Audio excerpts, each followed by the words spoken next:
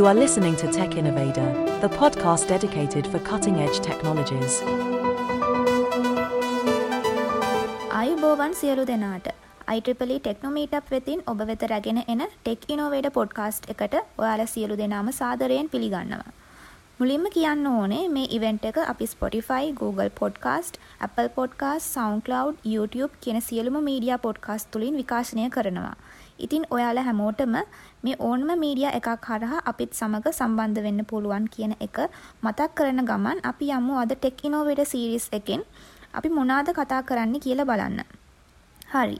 අද අපි කතා කරන්නේ වර්තමානයේ බොහෝ ලෙස ප්‍රචලිතව පවතින මේ cutting edge සහ bleeding in කියන concept දෙක පිළිබඳව. ඉතින් මේ podcast එක අහගෙන ඉන්න ඔයාලට මේ concepts දෙක ගැන බොහොම විශ්ලේෂණාත්මක තොරතුරු රැසක් සමීප කරන්නට අපි අද බලාපොරොත්තු වෙනවා. ඒ වගේම මේ වැඩසටහනින් අපි සම්පූර්ණ අවධානය දෙනවා advanced technologies and applications සම්බන්ධව බොහොම පුළුල් සහ අර්ථාත්වික අර්ථනයක් අපේ හිතවත් ශ්‍රාවකයින්ට ලබා දෙන්න. ඊට ප්‍රථමයෙන් Tech Innovator project එක ගැන පුංචි හැඳින්වීමක් කරොත් මේ ප්‍රොජෙක්ට් එක 2020 දී IEEE ටෙක්නොමීටප් ශ්‍රී ලංකාව වෙතින් ආරම්භ කරපු වැඩසටහනක්. විශේෂයෙන්ම මෙහිදී මූලික අවධානය යොමු වෙන්නේ වර්තමානයේ ලෝකයේ බොහෝ දෙනා භාවිතා කරන නවීනතම තාක්ෂණයන් ගැන මූලික අර්ථකථනයක් සමාජයට ලබා දීම සහ ඒවා ඉන්ඩස්ට්‍රි ලෙවල් එකෙන් එහෙම නැත්නම් තමන්ගේ කාර්යාලීය ප්‍රයෝජනය සඳහා යොදාගන්නේ කොහොමද කියන එක පිළිබඳව සමාජය දැනුවත් කරන්න. ඒ වගේම මෙවැනි සංකීර්ණ තාක්ෂණික අපගෝපාංග භාවිතයේදී ඔබට ඇතිවිය හැකි නැතිනම් මුහුණ දීමට සිදුවන අභියෝග වාසි අවාසි ඉදිරියේදී ඇතිවිය හැකි ප්‍රවණතා වගේම තවත් දශක දෙක තුනක් ඉදිරියට ශ්‍රේෂ්ඨයේ ඉදිරි ගමන් මාර්ගයේ ආදී දේවල් පිළිබඳව අපි මේ පොඩ්කාස්ට් සීරීස් එක මගින් සාකච්ඡා කරන්න බලාපොරොත්තු වෙනවා.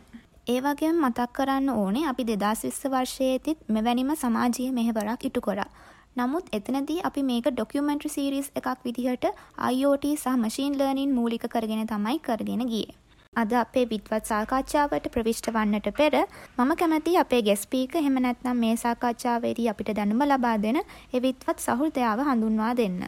ඔහු අද වෙනකොට මේ ශ්‍රේෂ්ඨයේ හිණි පෙත්තටම ගිපු ප්‍රවීණයෙක්. නමින් ඔහු තමලු මලින්ත පියදිගම. බොහොම ආදරෙන් සහ ගෞරවයෙන් අපගේ වැඩසටහනට ඔබතුමාව පිළිගන්නවා. ආයුබෝවන් පියදිගම මහත්මයා. අපේ ආරාධනය පිළිගත්තාට බොහොම ස්තුතියි ඔබතුමාට.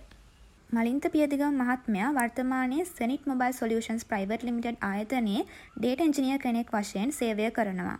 ඒ පමණක් නොවේ. ඔහු වසර ගණනාවක්ම අද අපේ පාදක මාතෘකාව වන neural network ශාස්ත්‍රයේ පුරෝගාමීකු ලෙස අධ්‍යක්ීම් සමුදායක් එක් රැස් කරගත් විද්වතෙක් විදිහට හඳුන්වා දෙන්න පුළුවන්.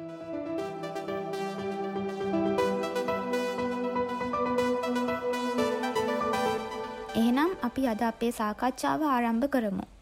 මගේ පළවෙනි ප්‍රශ්නය තමයි මේ නියුරල් නෙට්වර්ක් කියන්නේ මොකක්ද? බොහොම කෙටියෙන් මේකට පිළිතුරක් ලබා දුන්නොත්. සාමාන්‍යයෙන් අපි අංශයක් හදන්නේ මොකක් හරි වැඩක් කරගන්න. එහෙම නැත්නම් ඒ වැඩේ කරන්න ඕනේ පියවර මොනවද කියන එක අපි අංශයට දෙනවා. අන්න ඒ පියවර අනුව තමයි අංශය අපිට වැඩේ කරලා දෙන්නේ. මිනිස්සු කල්පනා කළා එහෙම වැඩේ කරන පියවර මොනවද කියලා දෙන්නේ නැතුව අපිට ඕන වැඩේ මොකක්ද ඒකට ඕන දත්ත මොනවද කියලා දුන්නහම ඒ අනුව ඒක කරන විදිහක් යන්ත්‍රයම හොයාගෙන අපිට කරලා දෙන විදිහේ යන්ත්‍ර හදන්න පුළුවන්ද කියලා. අන්න ඒ විශේෂේෂ්ඨයට තමයි මැෂින් ලර්නින් කියලා කියන්නේ. නියුරල් නෙට්වර්ක් කියන්නේ මේ මැෂින් ලර්නින් විෂය යටතේ එන එක ප්‍රබල උපාංගයක්. චිත්‍රපටිවල ටෙලිනාට්‍යවල නිතර කෘත්‍රිම බුද්ධිය AI ගැන කතා කරන නිසා නියුරල් නෙට්වර්ක් කියන්නේ නුපුරුදු දෙයක් කියලා මම හිතන්නේ නැහැ. මෙන්න මේ වගේ දේවල් වල බුද්ධිමය කාර්ය කරන්නේ නියුරල් නෙට්වර්ක් වලින්. නියුරල් නෙට්වර්ක් හඳුන්වලා දෙද්දී සමහරු කියන අදහසක් මේවා හදලා තියෙන්නේ මිනිස් මොළයේ වැඩ කරන විදිය අනුසාරයෙන් කියලා. මේ අදහස වැරදි. හැබැයි ඒක හරි ගස්සලා අපිට මෙහෙම කියන්න පුළුවන්. නියුරල් නෙට්වර්ක් වර්ධනය වුණේ ඉතිහාසයේ 1930-1950 අතර කාලේ මිනිස් මොළය වැඩ කරන්නේ මෙහෙම වෙන්න ඇති කියලා යෝජනා කරලා තිබුණ එක ප්‍රවාදයකින් මතවාදයකින්. නියුරල් නෙට්වර්ක් මේ ශ්‍රේෂ්ඨය තුළ ඇති කරපු ඒ පරිණාමය එහෙම නැතිනම් ඒ ඉතිහාසය හරිම විශිෂ්ට ගණයේ වෙනස්කමක් විදිහට අපිට හඳුන්වා දෙන්න පුළුවන්. ඒ ඉතිහාසය පිළිබඳව කෙටි හැඳින්වීමක් ඔබට ලබා දෙන්න පුළුවන්ද? සාම්ප්‍රදායික බටහිර දර්ශනය අදහස වන්නේ අපි දේවල් ඉගෙන ගද්දි අපි ඒ දේවල් මතකයේ තැන්පත් කරලා පස්සේ අපි නැවත මතකයත් එක්ක අපේ දේසංවේදනයන් සංසන්ධනය කරලා තමයි අපි තීරණ ගන්න කියන එක. මේ සාම්ප්‍රදායික රටාවට වෙනස්ව ඇමරිකානු මනෝවිද්‍යාඥයෝ විශේෂයෙන් බේන් හා ඇමරිකානු විද්‍යාවේ පියා කියන විලියම් ජේම්ස් දෙන්න අලුත් මතයක් ගෙන.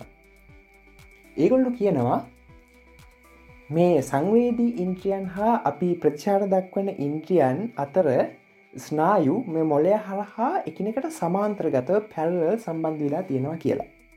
අපි මොකක් හරි උත්තේජයකට නිවැරදි ප්‍රතිචාරය දක්වන වෙලාවට අපේ ප්‍රතිචාරය නිවැරදි නම් අපේ පුරුද්දත් එක්ක අන්න ඒ යාවෙන මාර්ග ක්‍රමයෙන් ශක්තිමත් වෙනවා. එතකොට ක්‍රමයෙන් මේ නිවැරදි මාර්ග ශක්තිමත් වීමත් එක්ක අපි ඵලපුරුද්ද සමග ඊළඟ අවස්ථාවලදී වඩාත් නිවැරදි ක්‍රියාව අදාළ උත්තේජයට නිවැරදි ප්‍රතික්‍රියාව දක්වන්න පුරුදු වෙනවා. මේක අර මතකයත් එක්ක වෙනම සංසන්ධනය කරලා අපි දේවල් තීරණය කරනට වඩා වෙනස්. මෙන්න මේ මතවාදය කරලා පෙන්නන්න සිමියුලේට් කරන්න තමයි මුල් කාලේ මනෝවිද්‍යාඥයෝ මේ මූලික ප්‍රාථමික නිවරල් නෙට්වර්ක් ආකෘති හැදුවේ. හැබැයි ඊට පස්සේ එක අතකින් මේ මනෝවිද්‍යා මතය ජීවිද්‍යාව තුර අභියෝගයට ලක් වුණා. අනික් පැත්තෙන් මේ කෘතිම නිවරල් නෙට්වර්ක් ශේෂ්ත්‍රදී මිනිස් මොළය ගැන අමතක කරලා දාලා මිනිස් මොළයේ ක්‍රියාත්මක වෙන බවට කිසිම සාධකයක් නැති ඒ වගේම ක්‍රියාත්මක වෙනවා කියලා බලාපොරොත්තුවක් වෙන්න බැරි ගණිත ක්‍රම බැක් ප්‍රොපගේෂන් වගේ ඒවා එකතු කර ගැනීමෙන් තමයි අද තියෙන සාර්ථකත්වයට ඇවිල්ලා තියෙන්නේ. ඒ නිසා අද තියෙන දැනුම අනුව මේක මිනිස් මොළයේ වැඩ කරන විදිහ අනුව හැදුන එකක් නෙවෙයි. හැබැයි ඉතිහාසය ගත්තොත් මේකේ හිම සම්බන්ධයක් තියෙනවා. 1943 දී මැක්කුලෝ හා පිට්ස් අර ඇමරිකානු මනෝවිද්‍යාඥයන්ගේ ආකෘතිය සඳහා ගණිතමය මොඩලයක් හැදුවා. මේ 1957 දී මේ නියුරල් නෙට්වර්ක් එකක තියෙන කුඩාම ඒකකය පර්සෙප්ට්‍රෝන් කියලා රොසෙන්බාල්ට් යාන්ත්‍රිකව හදලා පෙන්නනවා. මේත් එක්කම ලොකු පිබිදීමක් එනවා. මේ ගැන විශාල කතා බහක් එනවා. හැබැයි මාවින් මින්ස්කි කියන ගණිතඥයා පෙන්නනවා මේ තනි පර්සෙප්ට්‍රෝන් එකක හැකියාව ඉතාම සීමිතයි. XOR ගේට් එකක් වගේ සරල දෙයක්වත් මේකෙන් ආකෘති කරන ගන්න බැහැ. ඒ නිසා මේක හරියට ක්‍රියාත්මක කරව ගන්න නම් මේවා ගොඩාක් එකතු වුණු ජාලයක් හදන්න වෙනවා. ඒ කාලේ තිබුණ තාක්ෂණයවත් ගණිත ක්‍රමවත් අනුව ප්‍රායෝගිකව ඒ වගේ ජාලයක් පුහුණු කරවන්න බැහැ. මේක නිසා බොහොම අධෛර්යයට පත් වෙනවා මේ පරීක්ෂණ ශාස්ත්‍රය. ආපහු 1975 දී තමයි ප්‍රතිප්‍රගමනය බැක් ප්‍රොපගේෂන් කියලා අලුත් ඇල්ගොරිතම් එකක් එන්නේ. මේ ඇල්ගොරිතම් එකත් අනුව පුළුවන් වෙනවා මේ විශාල ජාල මේවා ගොඩ අයක ගන්නාවත් තියෙන ජාලයක් සාර්ථකව පුහුණු කරන්න. මේකත් එක්ක තමයි 1980 නැවත වතාවක් මේ ශාස්ත්‍රයේ ආපහු වර්ධනයක් ඇති වෙන්නේ. මේ 1980 යුගයේ වර්ධනයක් ඇති වුණාට ට්‍රාන්ස්ෆෝමර් වගේ චිත්‍රපටි පවා ඇති වුණාට ඒ ගැන ඒ කාලේ තිබුණේ බොහොම සරල දෙයක්. මොකද ඒ කාලේ මේවා නියුරල් නෙට්වර්ක් මගින් කරපු වැඩ සාමාන්‍ය සංඛ්‍යාන වගේ වෙනත් ක්‍රම වලිනුත් කරගන්න පුළුවන් වුණ වැඩ. ඊට පස්සේ ආපහු 2000 දශකයට එද්දී තමයි නැවත වතාවක් වර්ධනයක් ඇති වෙන්නේ ඒ කන්වලූෂන් නියුරල් නෙට්වර්ක් කියන සංකල්පය ඒමත් එක්ක. මේ කන්වලූෂන් නියුරල් නෙට්වර්ක් අපිට ඡායාරූප සඳහා යොදාගෙන පහසුවෙන් ඡායාරූප වලින් වස්තු හඳුනා ගැනීම කොටස් වෙන් කර ගැනීම ආදී දේවල් කිරීමේ ඉඩකඩ ලැබුණා. මේක තමයි 2000 දශකයේ වර්ධනය. මේකත් එක්ක සෑහෙන ලොකු වර්ධනයක් ඇති වුණා. මොකද අපි දන්නවා දැන් පූසෙවි බල්ලොයි හඳුනා ගන්න කියලා දුන්නොත් ඡායාරූපවල ඒක අපිට විධික්‍රමයක් දෙන්න බෑ. අපි දන්නවා යන්ත්‍ර වලට පේන පික්සල් වල මට්ටමින්. එතකොට ඒකට අපිට පියවර දෙන්න බෑ. අන්න ඒ වගේ වැදගත් ප්‍රයෝජන එන්න ගත්තේ මේ 2000 දශකයෙන් පස්සේ. ඒ වගේම 2008 2009 2010 වගේ කාලේ අලුත් සංකල්පයක් ආවා. මේ ශ්‍රේණි මේ ප්‍රතිදාන ශ්‍රේණියක් එක්ක එන විදිහේ දෙයකින් අපිට කොහොමද ප්‍රතිඵල ලබා ගන්න කියලා. ඒත් එක RNN කියන සංකල්පය RNN කලින් ඉඳලා තිබුණා. ඇත්තටම LSTM GRU වගේ ඇත්තටම කාලක්ෂම RNN ආවේ ඔන්න ඔය කාලෙ තමයි හරියට වර්ධනය වුණේ. ඊළඟට මේකත් එක්ක 2010 වගේ කාලේ CNN හා RNN ඇසුරෙන් විවිධ ශේෂ්ත්‍රවල වර්ධනයක් නැති වෙනවා. මේ භාෂා ශේෂ්ත්‍රයේ වර්ධනයට තමයි RN වැඩි වෙන බලපෑවේ. ඊට පස්සේ මේ මෑත කාලීනව 2019 නියුරල් නෙට්වර්ක් නෙවෙයි මේ ඩීප් ලර්නින් කියන මේ නියුරල් නෙට්වර්ක් අයිති වෙන ශේෂ්ත්‍රයටම අලුත් මොඩල් එකක් ආවා ට්‍රාන්ස්ෆෝමර් කියලා. මේකත් එක්ක ශීඝ්‍ර වර්ධනයක් වුණා භාෂා සම්බන්ධ යාන්ත්‍රික ඉගෙනුම් ශේෂ්ත්‍රයේ. ඒකත් එක්ක මේක කොයි අතට යයිද කියන එක අපිට ඉදිරියේදී බලන්න පුළුවන්. මේ නියුරල් නෙට්වර්ක් එකම වර්තමානයේ කොතෙක් දුරට ප්‍රචලිතව පවතිනවාද කියනවා නම් අද වෙනකොට කර්මාන්ත රාශියක් මෙම යෙදුම් මගින් තමන්ගේ වැඩ කටයුතු සාර්ථකත්වයට පත් කරගෙන තිබෙනවා. ඔබතුමාට හැකියාවක් තියෙනවාද අපේ ශ්‍රාවකයන්ට එවැනි උදාහරණ කිහිපයක් ලබා දෙන්න? මේ වෙද්දී නියුරල් නෙට්වර්ක් ශේෂ්ත්‍ර ගණනාවක පාවිච්චි වෙනවා. උදාහරණයක් විදිහට ව්‍යාපාර ශේෂ්ත්‍රයේ ව්‍යාපාර හැසිරීම, ස්ටොක් මාකට් ප්‍රෙඩික්ෂන් වගේ දේවල් බලන්න. ඒ වගේම රූප වීඩියෝ විශ්ලේෂණය කරලා ඒකේ තියෙන වස්තු ආදී දේවල් අඳුන ගන්න මේවා ඔටෝනොමස් වීකල් ඒ වගේම මේ රොබෝට් තාක්ෂණය සඳහා හැම සැහැණ යොදා ගන්නවා. ඒ වගේම මේ ශබ්දය මියසික් වගේ දේවල් විශ්ලේෂණය කරන්න සිගනල් ප්‍රොසෙසිං සඳහා මේ වගේ දේවල් වලටත් මේක පාවිච්චි වෙනවා. ඒ වගේම ස්වභාවික භාෂා අධ්‍යයන ශාස්ත්‍රය සැහැණ මේක පාවිච්චි වෙනවා. අපිට යාන්ත්‍රික පරිවර්තන භාෂා පරිවර්තන කරන්න, යාන්ත්‍රිකව සාරාංශගත කරන්න, ඒ වගේ ගොඩක් කාර්යයන් වලට මේක පාවිච්චි වෙනවා. ඒ වගේම මේ රීන්ෆෝස්මන්ට් ලර්නින් ඒ කියන්නේ බුද්ධිමය නියෝජිත ඉන්ටෙලිජන්ට් ඒජන්ට්ස්ලා මගින් පරිසරයට යම්කිසි වෙනස්කම් කරමින් ඒ පරිසරය එක්ක අන්තර්ක්‍රියා කිරීම මේ සඳහා මේක පාවිච්චි වෙනවා. උදාහරණයක් ඩීප් කියු නෙට්වර්ක් වගේ ඒවා. ඒ වගේම විවිධ දේ නිරූපණය කරන්න සුදුසු ආකාර කියන එම්බෙඩින්ග්ස් හඳුනා ගන්න පාවිච්චි වෙනවා. ඒ වගේම දැන් මේ වෙද්දී අලුතෙන් තොරතුරු ජනනය කරන්න අලුත් මූණක් අපිට අඳින්න, අලුත් මූණක් නිර්මාණය කරන්න වගේ දේවල් අපිට කරන්න පුළුවන් මේ ගැන් කියන නෙට්වර්ක් වර්ගෙන්. ඒ වගේ ප්‍රයෝජන තියෙනවා. මේ විදිහටම දැන් ඖෂධ සොයා ගැනීම, තරකා විද්‍යාව, භෞතික විද්‍යාව, රසායන විද්‍යාව ආදී ශේෂ්ත්‍ර ගණනාවක මේ නියුරල් නෙට්වර්ක් පාවිච්චි වෙනවා. ඒ වගේම සෑහෙන අධ්‍යයනයන් වෙනවා මේක තව තවත් මොනවටද මෙහෙම පාවිච්චි කරන්න පුළුවන් කියන එක ගැන. වර්තමාන තත්ත්වය තුළ ලොව පුරා නියුරල් නෙට්වර්ක් සම්බන්ධයෙන් පර්යේෂණ නිබන්ධන පළවෙමින් පවතිනවා. ඒ සමගමත් අපි ෆුලි ඔටෝමේටඩ් යුගයක් කරා එමින් පවතිනවා. ඔබට පුළුවන් ද යම් කිසි ආවේනිකතාවයක් පවතින පර්යේෂණ නිබන්ධන හෝ කාලීන සොයා ගැනීම ගැන යම් කිසි සඳහනක් කරන්න? නියුරල් නෙට්වර්ක් කියන්නේ සෑහෙන ක්‍රියාශීලී පර්යේෂණ ශාස්ත්‍රයක්. අලුත් මොඩල් හොයාගන්න විදිහ පර්යේෂණ වෙනවා. ඒ වගේම මොඩල් එක පුහුණු කරන විදිහ ඔප්ටිමයිසේෂන්, ඒ වගේම ඕනවට වඩා සංකීර්ණතා ගන්නේ නැති වෙන්න නියාමනය කරන විදිහ රෙගුලරයිසේෂන්, ඒ වගේම මේවට පාවිච්චි කරන ශ්‍රිත, ඒ වගේම මේවයි කොටස් වල ප්‍රමාණ කොහොම වෙන්න ඕනද කියලා හොයන්න කරන උත්සාහයන් වගේ දේවල් තියෙනවා. හැබැයි වැදගත්ම දෙයක් තමයි මේ නියුරල් නෙට්වර්ක් පුහුණු කරන්න ඉතා විශාල ප්‍රමාණයෙන් අපිට දත්ත ඕන. මේ දත්ත මේකෙන් තමයි මොඩලේ රටාවක් හඳුනගන්නේ. ඒ නිසා මේ දත්ත හරි ප්‍රමිතියකට හදන්න ඕන මේක කරගෙන යන්න. අන්න එහෙම ප්‍රමිතියකට හදන දත්ත හදන එක, ඩේටා සෙට්ස් හදන එක දැවන්ත කාර්යයක්.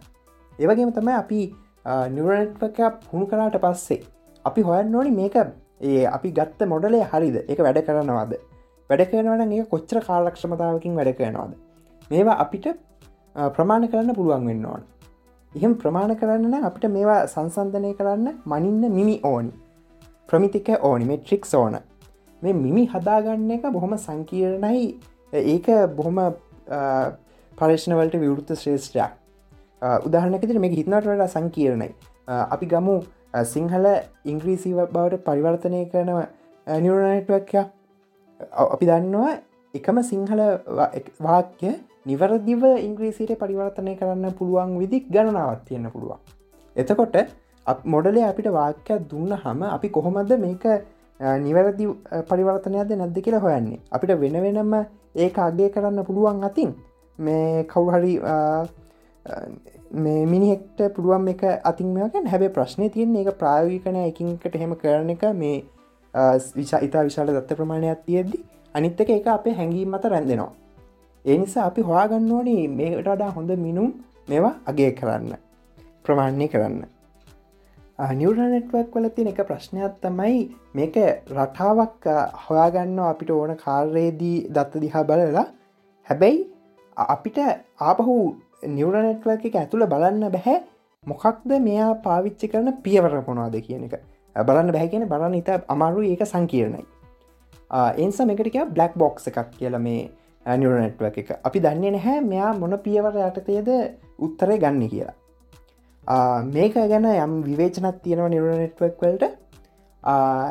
එක අවදෙන ශේෂ්ඨයක් තමයි මේ නියුරල් නෙට්වර්ක් එක අපිට වැඩේ කරලා දෙන්නේ කොහොමද කියන එක අර්ථකථනය කරන්න. මේකට කියන්නේ ඉන්ටර්ප්‍රිටටිව් මැෂින් ලර්නින්. ඒ කියන්නේ මේ මොඩල වැඩ කරන්නේ කොහොමද කියලා විවරණය කරන්න උත්සාහ කරන එක. ඔය සඳහායි අපිට තියෙනවා ඉන්ෆර්මේෂන් බෝටල්නෙක් වගේ විවිධ අදහස්. ඒ වගේම තියෙන තව ප්‍රශ්නයක් තමයි සාමාන්‍ය සංඛ්‍යානයේදී අපිට දෙනවා මොකක් හරි උත්තරයක් දුන්නට පස්සේ ඒක අපිට මෙච්චරක් විශ්වාසයි මෙච්චරක දෝෂ සීමාවක් තියෙනවා කියලා දෙනවා. හැබැයි මේ නියුරල් නෙට්වර්ක් වගේ දේවල් වල එහෙම දෝෂ සීමාවක් දෙන්නේ නැහැ. මේක අඩුපාඩුවක්. එහෙම නැතුව දෝෂ සීමාවක් දෙන්නේ කොහොමද කියන එක ගැන බොහොම පරීක්ෂණ සිදුවන ශේෂ්ත්‍රයක්. ඒ වගේම තමයි මේ බේසියානු සම්භාවිතාව කොහොමද මේකට අදාළ කරගන්න මේ නියුරල් නෙට්වර්ක් ශේෂ්ත්‍රයට බේසියානු සම්භාවිතාව අදාළ කරගන්නේ කොහොමද කියන එක ගැනත් සැහෙන පරීක්ෂණ සිද්ධ වෙනවා. නියුරල් නෙට්වර්ක්ස් වල පර්යේෂණ තුලින් මේ ශ්‍රේෂ්ත්‍රයට අලුතින් දායාද කරපු දේවල් මොනවාද කියලා කෙටියෙන් කිව්වොත්? ඇත්තටම ශ්‍රේෂ්ත්‍රයේදී නියුරල් නෙට්වර්ක් ගැන අත්දැකීම අපි ගැන විස්තර අහන කාලේ ඉගෙන ගන්න කාලේ එන එකට වඩා සෑහෙන වෙනස්. මේ ශ්‍රේෂ්ත්‍රය ටිකක් සාමාන්‍යවට වඩා වෙනස්නේ. ඒ නිසා වෙන එක ප්‍රශ්නයක් තමයි අපිට කරන්න පුළුවන් දේවලුත් සාමාන්‍ය මිනිස්සු හිතනවා මේ විදිහ දෙයක් මේ යන්ත්‍රයකින් කරන්න විදිහක් නැතුව ඇති කරන්න බැරුව ඇති කියලා. ඒ නිසා සමහර වෙලාවට අපිට කරන්න පුළුවන් මට්ටමේ වැඩක් ලැබෙන්නේ නැති වෙන්න පුළුවන්. ඊළඟ ප්‍රශ්නේ තමයි මේ චිත්‍රපටි වගේ දේවල් වලින් සෑහෙන අතිශෝක්තියට නගපු චිත්‍රයන් තියෙන්නේ මේ ශේෂ්ත්‍රය ගැන. ඒක නිසා සමහර අපිට ලැබෙන වැඩ ගැන සෑහෙන ලොකු දැවැන්ත බලාපොරොත්තුවක් තියාගන්නවා. ඒ මට්ටමට මේ ශේෂ්ත්‍රය ඇවිල්ලවත් නැහැ. ඔන්න ඔය ප්‍රශ්න දෙක තියෙනවා. අපිට වැඩ කරන්න වෙන්නේ මේ වගේ දේවල් වලදී විශේෂ සීමාවෙන් පිටස්තරයත් එක්කනේ. ඔය ප්‍රශ්නය ප්‍රධානයි. ඒ වගේම තමයි මේවා ඉගෙන ගන්න කාලෙදී ඒ වගේම විස්තර කතා කරද්දීත් එක වැරදි දෘෂ්ටි කෝණයක් අපිට ලැබෙනවා ගොඩක් තැන්වලින් මේ නියුරල් නෙට්වර්ක් ගැන. සාමාන්‍යයෙන් නම් ඉංජිනේරු කාර්ය වෙන්නේ මොනවා හරි දෙයක් හදලා අන්නේ හදපු දේ එළියට ලබා දෙන එක. හැබැයි මේක සාම්ප්‍රදායික විදිහට වඩා වෙනස් මේ නියුරල් නෙට්වර්ක් වලදී යන විදිහ. දැන් නියුරල් නෙට්වර්ක් වලදී අපි එළියට ලබා දෙන්නේ මොඩල් එකක්. හැබැයි අපි හදන්නේ මොඩල් එක නෙවෙයි. ගොඩක් අය ඊන ගන්න කාලේ එහෙමත් ප්‍රධාන අවධානයක් දෙනවා මේ මොඩල හදන එක ගැන, මොඩල වැඩි දියුණු කරන එක ගැන. මොකද මොඩල එළියට දෙන්න නිසා. හැබැයි ප්‍රායෝගික තත්ත්වය එහෙම නෙවෙයි. මොඩල සාමාන්‍යයෙන් එහෙම හදන්න ඕනේ වෙන්නේ නැහැ. මොඩල බොහෝ විට පරීක්ෂණ වලින් ඒකට ගැලපෙන මොඩල ගැන හදලා මේ ගැටලුවට හරියන්නේ මේ විදිහේ මොඩලයක් කියලා අපි දන්නවා. ඒ වගේම මොඩලයක් හදන්න ඕන වුණත් 90% විතර අවස්ථාවලදී ඒක මේ ගොඩ කමාරු දෙයක් නෙවෙයි මොඩලය හදනවා කියන එක. ඒක බොහොම පහසු වැඩක්. ඇත්තටම මේ මොඩලය තමයි හදන දේ කියන ආකල්පයෙන් මේ නියුරල් නෙට්වර්ක් දිහා බලන එක වැරදි දෘෂ්ටි කෝණයක්. මොඩලය කියන්නේ එක උපකරණයක්. නියුරල් නෙට්වර්ක් එකක් කියන්නේ මොකක් හරි සංකීර්ණ රටාවක් තියෙන ප්‍රශ්නයක ඒ සංකීර්ණ රටාව ග්‍රහණය කරන්න පාවිච්චි කරන්න පුළුවන් උපකරණයක් විතරයි. නැතුව ඒක අපි හදන ප්‍රධාන දේ කරලා හිතන්න හොඳ නැහැ. තවත් පරිගණක භාෂාවක් විදිහට එහෙම නැත්නම් වෙන උපකරණයක් විදිහට නියුරල් නෙට්වර්ක් ගැන හිතන්න. අපි පරිගණක භාෂාවක් හදන්න යන්නේ නැහැනේ. අපි පරිගණක භාෂාවේ තියෙන විවිධ උපක්‍රම පාවිච්චි කරලා ඒකෙන් මොකක් හරි දෙයක් වැඩ කරනවා. තොට මේ නිවරල් නෙට්වර්ක් මොඩල් කියන දේවල් උපක්‍රම පාවිච්චි කරලා අපි මොකටද ඉංජිනේරුමය කාර්යක් කරන්නේ. අපි මෙතනදි ඉංජිනේරුමය කාර්යක් කරන්නේ අපි ගන්න දත්තවලට. ඇතර මේක තමයි මේකේ සෑහෙන සාම්ප්‍රදායක ඉංජිනේරු ක්‍රමයට වඩා සෑහෙන වෙනසක් තියෙනවා. මොකද අපි ගොඩනගන්න මොඩලය නෙවෙයි ඒ මොඩලය පුහුණු කරන්න ගන්න දත්තවලට තමයි අපි ඉංජිනේරු කාර්යක් කරලා ඒක මොඩලය මොදරය පුහුණු කරන්න සුදුසු අත්තයක දත්ත බවට පරිවර්තනය කරගන්න ඕනේ. ඒ වගේම අපිට තියෙන යම්කිසි ඒ විශේෂේෂ්ත්‍රය අදාළ මේ ප්‍රශ්නයට ගැටුවට අදාළ විශේෂේෂ්ත්‍රය ගැන තියෙන දැනුම පාවිච්චි කරලා අලුතෙන් තව දත්තවල යම් ගුණාංග එකතු කරගන්න ඕන. තව දත්ත එකතු කරගන්න ඕන. අන්න ඒ වගේ දේවල් තමයි අපිට මේක තියෙන ඉංජිනේරුම කාර්යවන්. මේකට මොඩලයට ගැලපෙන පරිදි මේ දත්ත හා ඒ දත්තවල ෆීචර්ස් හදාදීම. මොඩලය කියන්නේ බොහොම පොඩි සුළු කටයුත්තක් ඒ ක්‍රියාවලිය. මෙතන්දි අපිට සෑහෙන වැදගත්වෙනවා මේ සංඛ්‍යානය ගැන දැනුම ඒ වගේම විවිධ විෂයන් ගැන දැනුම බොහෝසෙන් මානව ශාස්ත්‍ර විෂයන් සමාජ විද්‍යා විෂයන් වුණත් සෑහෙන වැදගත්වෙනවා. ඇත්තටම තියෙන ප්‍රශ්නයක් තමයි අපිට ගොඩක් ගැටලුවලදී මූලික දත්ත ලබාගන්න ඒ වෙන වෙන විෂයන්වල දැනුම තියෙන අය ඕනි භාෂ විද්‍යාඥයන් සමාජ විද්‍යාඥයන් වගේ අය ඕනි. තියෙන ලොකු ප්‍රශ්නයක් තමයි ලංකාවහෙම දැන් මේ වගේ විෂයන්වල ඉන්න අයගේ ගණිත අවබෝධය ටිකක් අඩුයි ගණිත හැකියාවන් පොඩ්ඩක් අඩුයි තේරෙන විදිහට. ඒ නිසා යම්කිසි ප්‍රශ්නයක් තියෙනවා මේ අත්තක සංනිවේදනය කරලා මේ වගේ දෙවල් හදාගන්න. ඒක අපි හදාගන්න ඕන ශේෂත්‍රයක් ඇතන ලංකාවේ මේ වගේ ශේෂත්‍රවල දැනුම තියෙන ගණිත යම් ගණිත දැනුමකුත් තියෙන පිරිසක් බිහිකර ගන්න එක. ඇත්තටම මේ වැරදි මතය නිවරල් නෙට්වර්ක් ගැන තියෙන වැරදි දෘෂ්ටිකෝණය බලපානවා. ඒ ගැන යම් විවේචනයක් එන්නත් සමහර ශාස්ත්‍රීය ශේෂ්ත්‍ර ඉන්න උනත් කෙනවා මේ නිවරල් නෙට්වර්ක් කියන්නේ මේ බ්ලැක් බොක්ස් එකක්. ඒ නිසා කවුරු හරි මොකක් හරි ගැටලුවක් විසඳන්න ඒ නිවරල් නෙට්වර්ක් එකක් පාවිච්චි කරද්දී ඒක මොකක්ද තමුන් ඒ ගැටලු විසඳන්න කොහොමද කියලා පියවර දන්නේ නැතුව ඒ ගැටලුව විසඳන්න කියන එක. හැබැයි ඇත්තටම අපි මේක හිතන්න ඕනේ මොකක් හරි තවත් එක පරිගණක භාෂාවක් වගේ.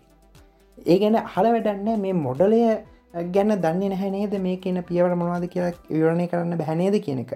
ඒක වැදගත් වෙන්නේ මේ මොඩලය නෙමෙයි මොඩලය බොහොම සුළු දෙයක්.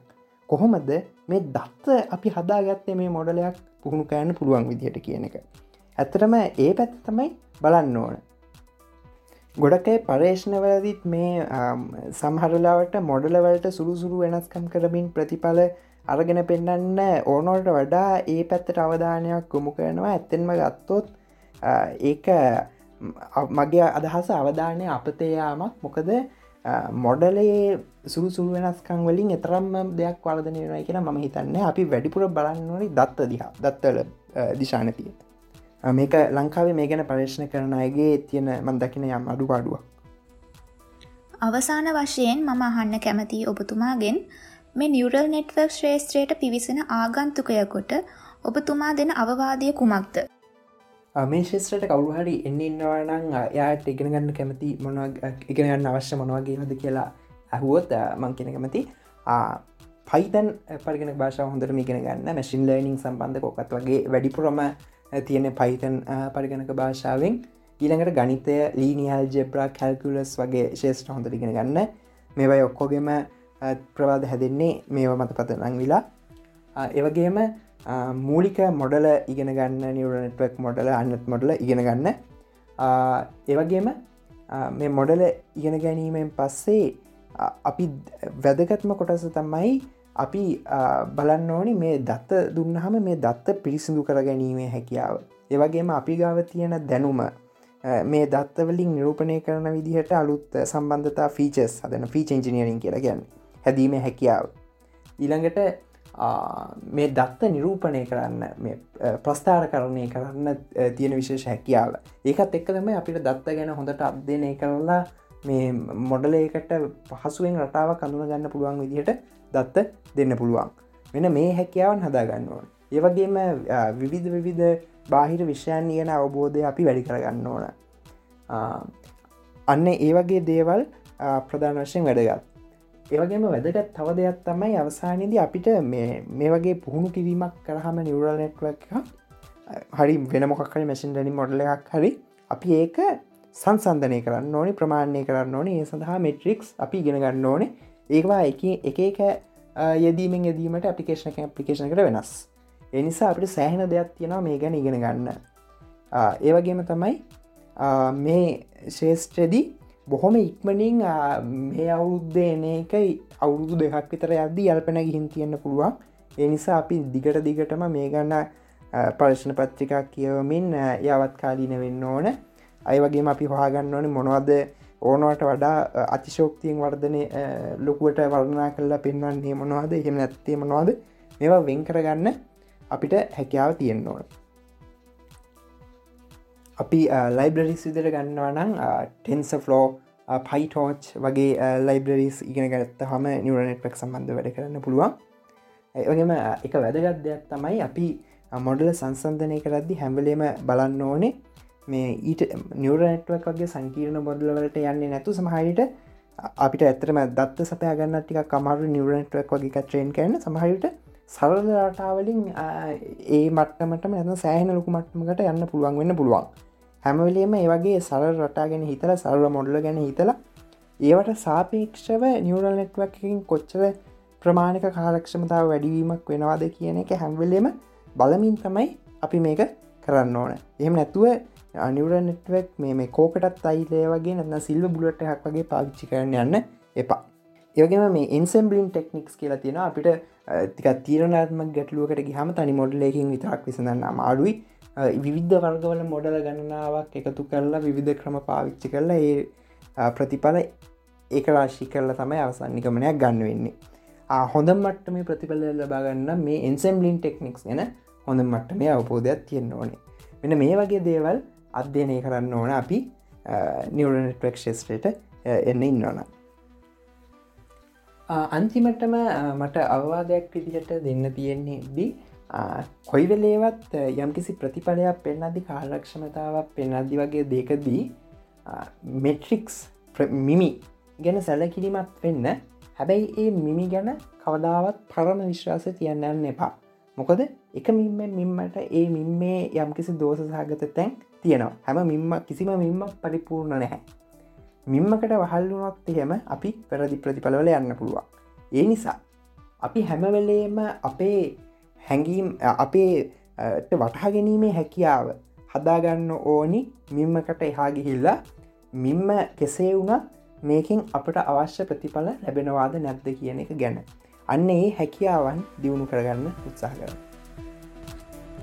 එසේ නම් අදට අපේ වැඩසටහන නිමා කරන්නට මත්තෙන් අපිත් එක්ක බොහොම හරවත් සාකච්ඡාවක් සඳහා එකතු වුණු තමලු මලින්ත පියතිගම මහත්මයාට අපේ ගෞරවපූර්වක ස්තුතිය පුද කරන්නට කැමතියි.